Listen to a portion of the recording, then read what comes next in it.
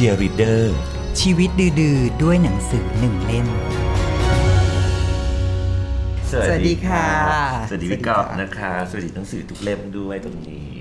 เหมือนเป็นเพื่อนกันถูกต้องนะคะหนังสือก็เป็นเหมือนเพื่อนกับเรานะคะเพราะนี่คือ Cheerleader ชีวิตดื้อๆด้วยหนังสือ1เล่มนะคะถูกต้องค่ะจริงๆหลายเล่มก็ได้หลายเล่มก็มีเพื่อนเยอะก็ได้ใช่นะคะแต่วันนี้ก็จะมีเช่นเคยจะมีหนังสือ1เล่มมาแนะนำให้กับคุณผู้ชมได้เอาไปอ่านกันใช่นะคะหลายคนเป็นคนชอบอ่านหนังสือแล้วจากความชอบอ่านหนังสือบางทีก็พัฒนาเป็นเขียนบ้างอะไรบ้างคุณยายป๋อมแปมก็เคยอยู่ในฐานะนักเขียนเหมือนกันใช่ค่ะเคยมีหนังสือออกมา1เล่มท้วนการเป็นคนอ่านกับเป็นคนเขียนมันต่างกันไหมพี่ป๋อมแปมมันต่างกันอยู่แล้วฉันอยากตอบว่าอะไรที่มันเหมือนกันมากกว่างั้นมันมีแง่มุมอะไรที่เหมือนกันระหว่างการเป็นนักอ่านกับการเป็นนักเขียนฉันจะมีเวลาฉันอ่านหนังสือไม่รู้เธอเป็นหรือเปล่าแต่ฉันจะมีเวลาอ่านฉันชอบนึกเสียงแบบมีเสียงมาเวลาตอนเราสอบเขาจะชอบให้เขียนว่าคิดว่าน้ำเสียงของผู้เขียนเป็นอย่างไรอะไรเงี้ย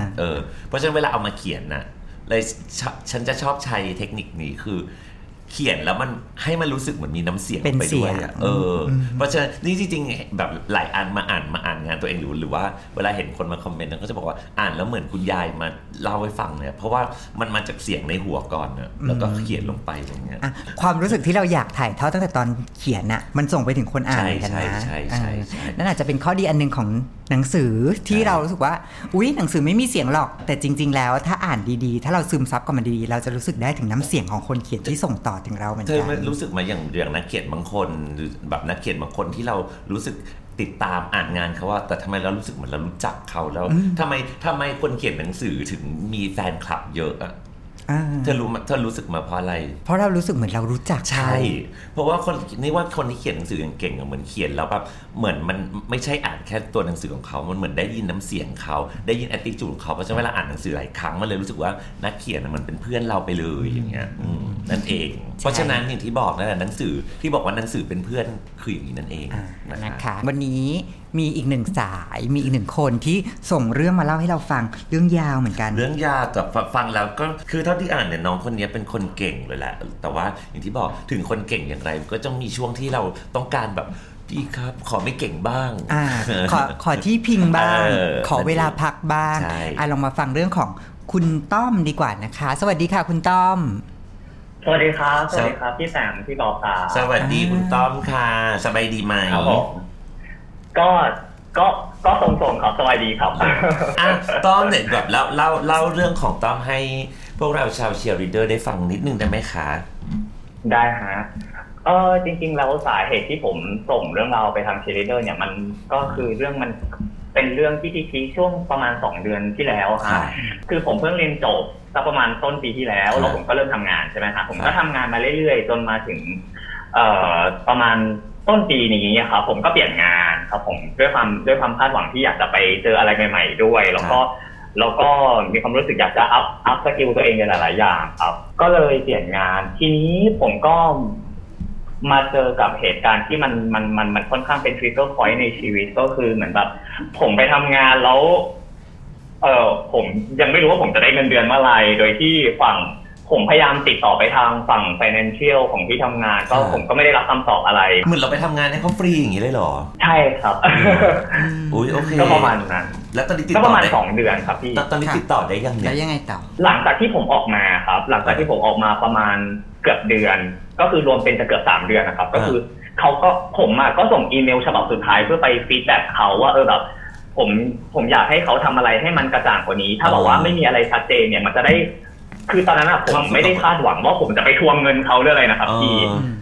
แต่ว่าผมแค่รู้สึกว่าทุกอย่างมันควรจะมีฟีดแบ็กไปที่องค์กรว่าผมก็ไม่อยากให้เหตุการณ์แบบนี้มันเกิดขึ้นกับคนอื่นๆที่เขาจะต้องเข้ามาทำงานในองค์กรนี้อะไรประมาณนี้ครับคือจริงๆช่วงก่อนหน้านี้เลยครับที่ช่วงที่ผมออกมาคือผมต้องบอกอย่างนี้ว่าสาเหตุที่ผมเขียนเรื่องนี้ไปเพราะว่าคือผมเป็นคนคล้ายๆกับประมาณว่าเป็นคน expect ในตัวเองสูงมากครับสูงในที่นี้คือด้วยความที่ผมใช้เวลาเรียนมาค่อนข้างนานหมายถึงว่าตั้งแต่ป.ตรีจนจบป.เอกด้วยความที่มันเป็นสัญญาทุนที่เรารับมาอะไรประมาณนี้ครับเราก็ต้องเรียนที่จบเอกแล้วเหมือนที่บ้านของเราครับเขาก็จะซัพพอร์ตแบบ ซัพพอร์ตในขณะที่แบบว่าซัพพอร์ตทุกๆอย่างเพื่อให้เราบอกว่าเรียนจบคือมันก็เหมือนคล้ายๆกับเป็นความหวังของเขาอะไรประมาณนี้ครับที่ตอนเด็กๆเนี่ยผมได้ทำในสิ่งที่ผมอยากทำแล้วที่บ้านเขาก็สนับสนุนก็คือหมายถึงว่าแบบตอนเด็กๆผมชอบร้องเพลงเขาก็จะส่งผมไปประกวดร้องเพลงแล้วพอหลังจากนั้นเนี่ยผมรู้สึกว่าพอผมประสบความสำเร็จในตอนเด็กหมายถึงประกวดร้องเพลงเสร็จแล้วอะไรอย่างเงี้ยฮะแล้วเราก็เห็นถึงความทุ่มเทของที่บ้านมากๆว่าแบบเขาทุ่มเทกับเรามากๆในสิ่งที่เราชอบเพราะฉะนั้นพอหลังจากที่ผมประกวดตอนนั้นเสร็จผมก็ตั้งปณิธานกับตัวเองว่าผมจะต้องทำในสิ่งที่ครอบครัวเขามีความสุขบ้างตอบแทนอยากให้เขากลับใช่ครับตอบแทนเขากลับใช่ครับมันก็เลยเหมือนเป็นคล้ายๆกับความกดดันของตัวเองที่ผมจะต้องทำทุกอย่างให้ดีที่สุดแล้วก็ผิดพลาดน้อยที่สุดอะไรประมาณนี้ฮะตอนนี้ต้อมเท่าที่ฟังดูก็น่าจะสร้างความภาคภูมิใจคือเหมือนที่พี่แปมบอกว่าเท่าที่ฟังโดยรวมทั้งหมดตอนนี้ก็ดูทุกอย่างโอเคดีเรียนจบมีงานทำแล้วก็คุณพ่อคุณแม่ก็น่าจะรู้สึกภาคภูมิใจที่เรามาถึงจุดนี้ทีนี้มันมีตรงไหนล่ะคะที่เรารู้สึกว่ามันยังไม่ใช่หรือมันยังไม่ดีพอสำหรับเราคืออย่างแรกนะครับพี่ความกดดันของผมจริงๆมันเป็นความกดดันของผมเองที่ผมรู้สึกว่า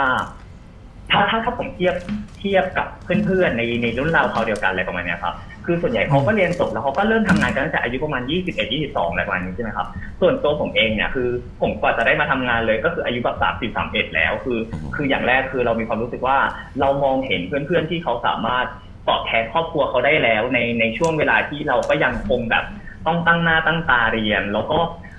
มันเป็นความรู้สึกที่เรารู้สึกว่ามันทำให้ผมไม่อยากจะผิดพลาดในชีวิต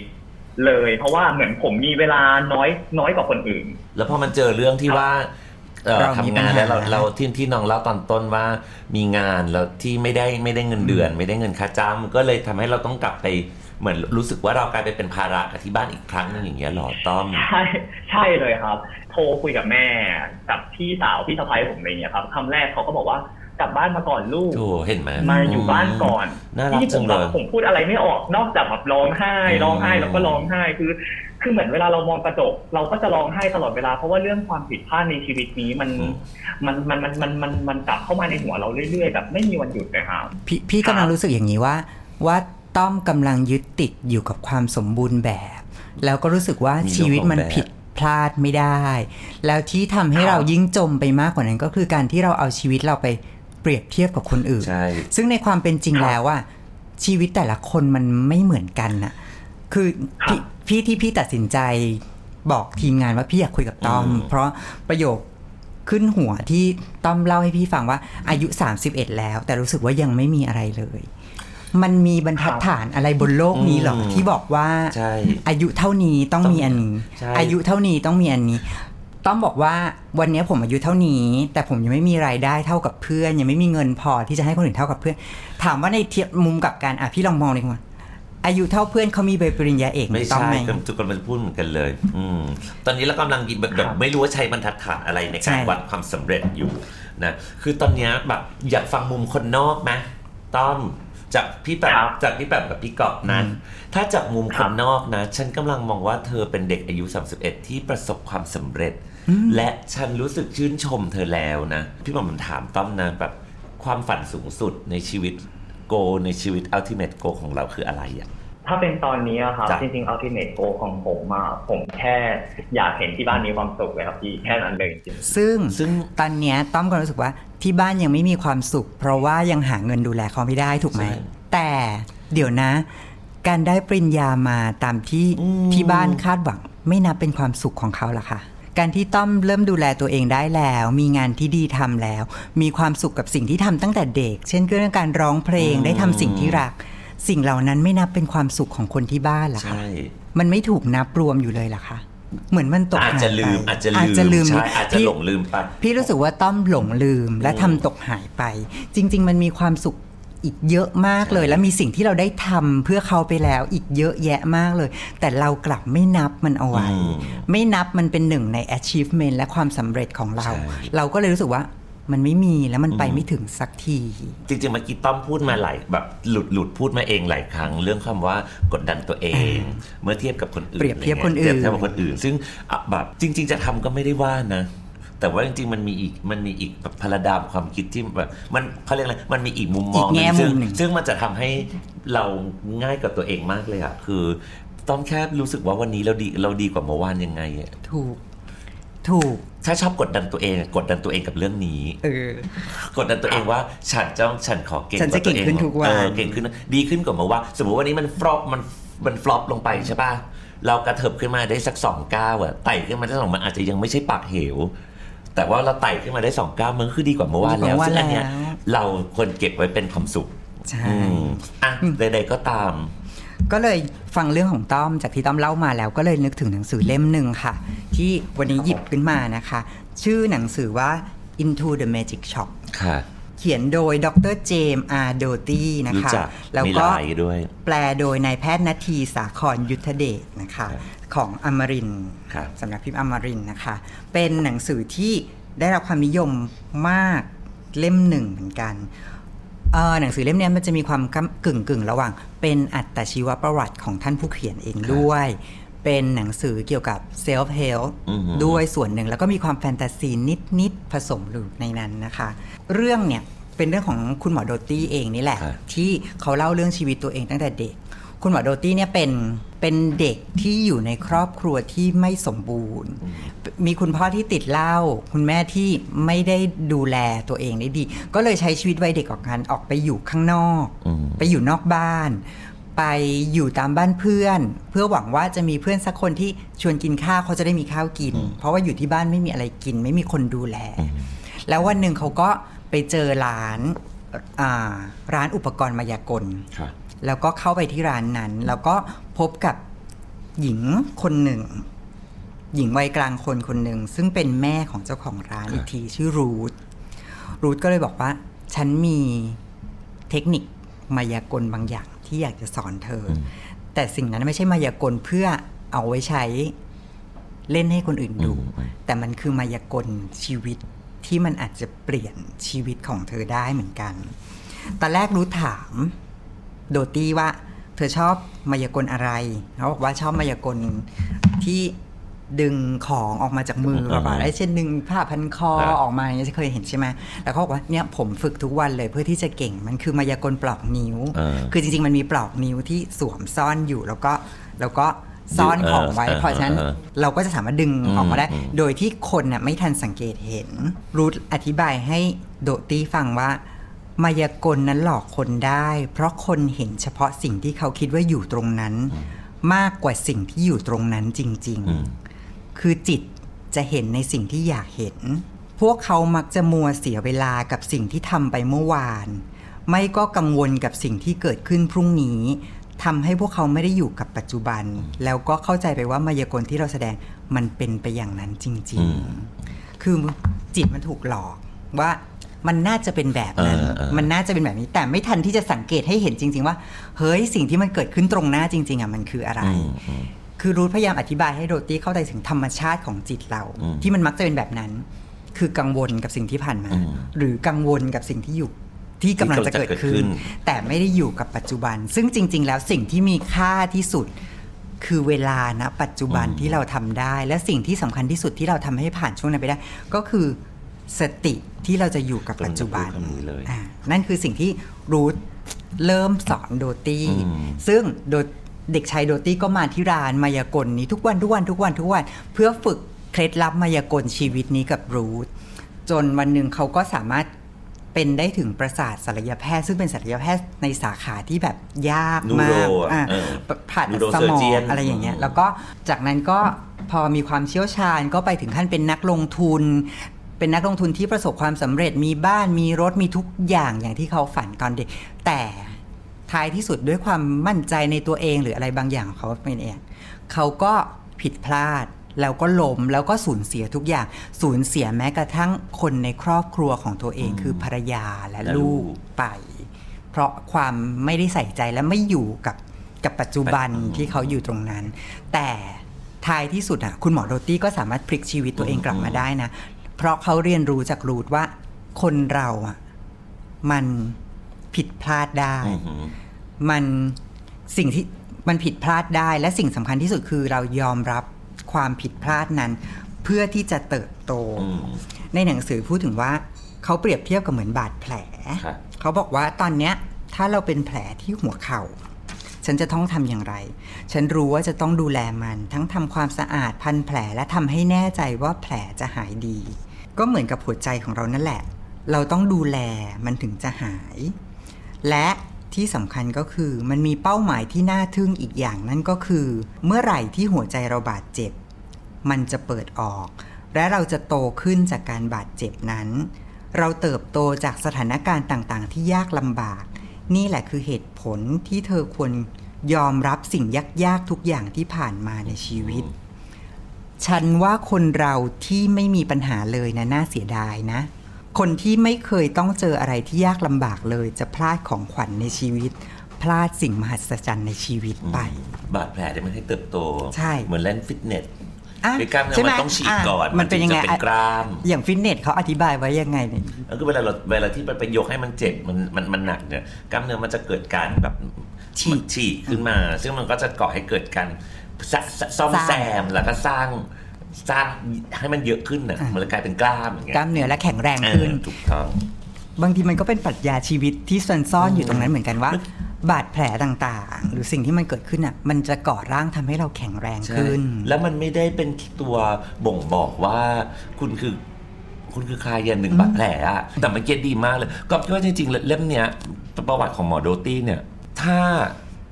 ต้อมเอาไปอ่านน่ะช่วยต้อมในส่วนไหนได้ชะงักหนักเลยต้อมจะมองเห็นว่าชีวิตมันจะเป็นไปแบบที่มันเป็นไปต่อให้มันไม่ได้เป็นไปอย่างที่เราคาดหวังแต่มันก็จะเป็นไปและสิ่งสำคัญที่สุดเราก็ต้องหาวิธีที่จะอยู่กับมันให้ได้บนปัจจัยที่มันมีและชีวิตผิดพลาดได้แต่เราจะกลับมายืนได้ใหม่ในทุกๆครั้งที่เราอยากจะลุกขึ้นมายืน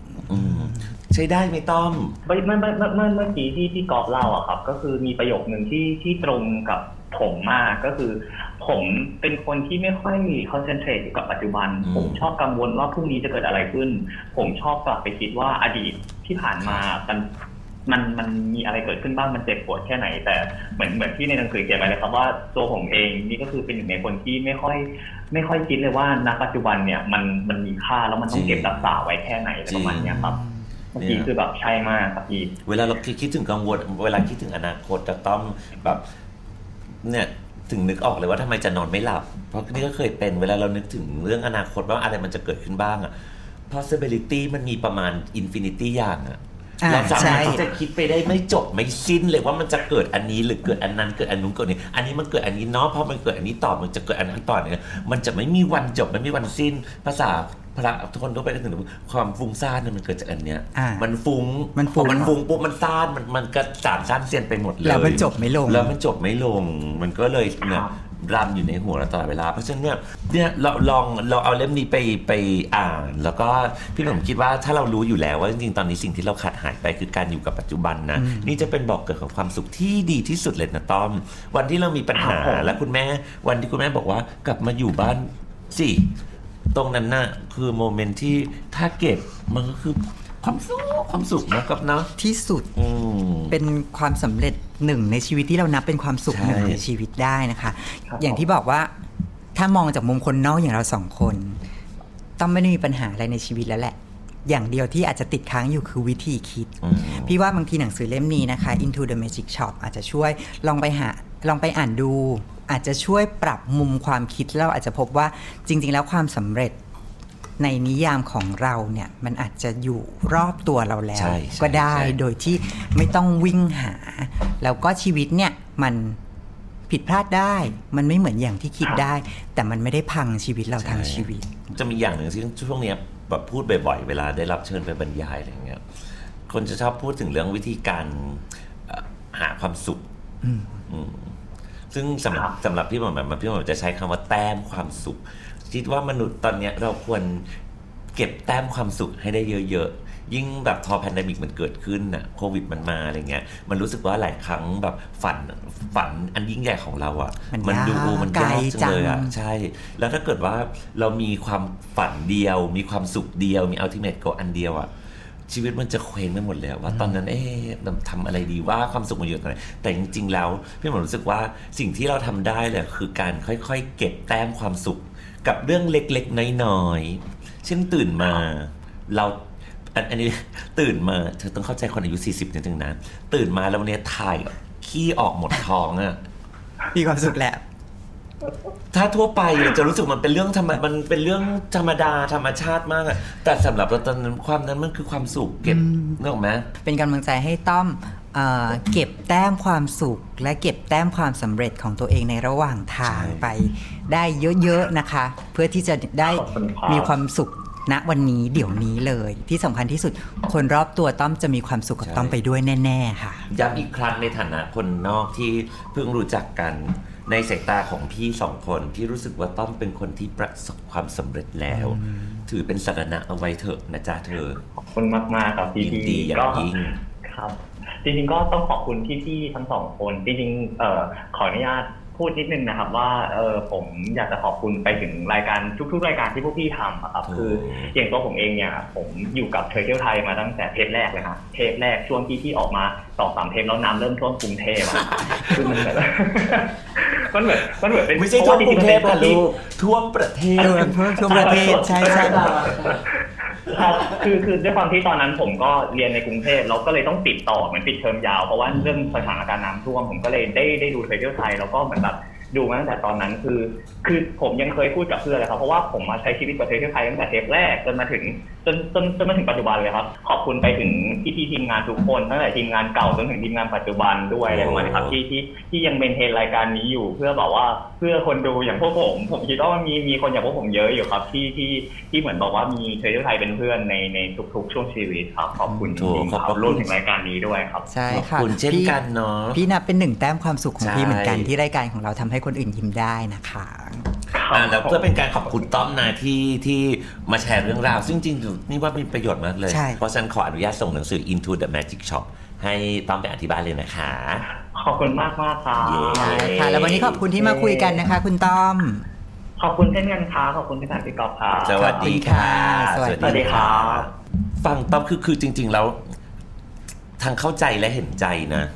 โดยเฉพาะคนยุคเราแบบจริงๆยุคพวกเราเนี่ยเรามักจะถูกสอนให้มีความฝัน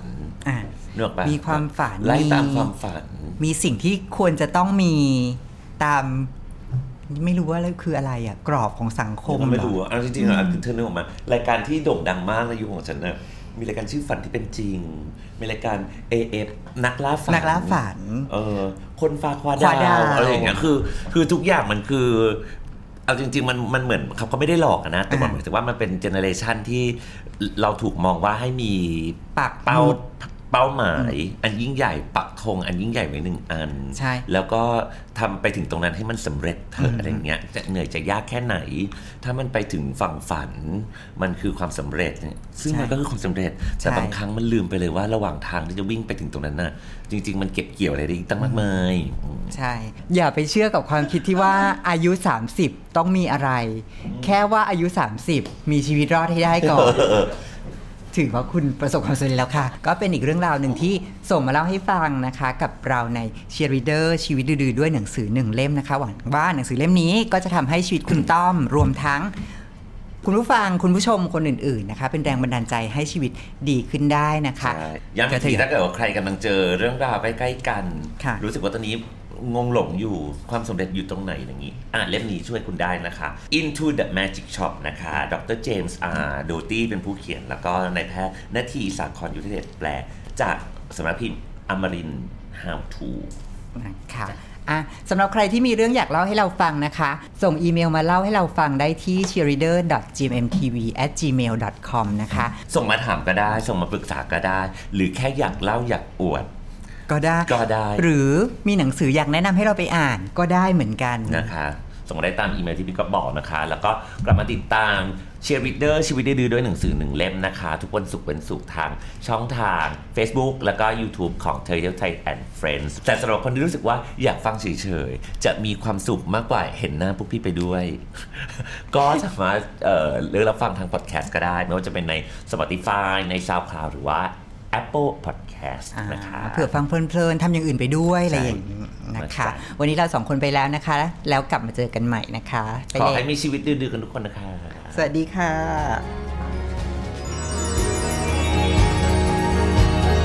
Cheerleader ชีวิตดื้อๆด้วยหนังสือ1 เล่ม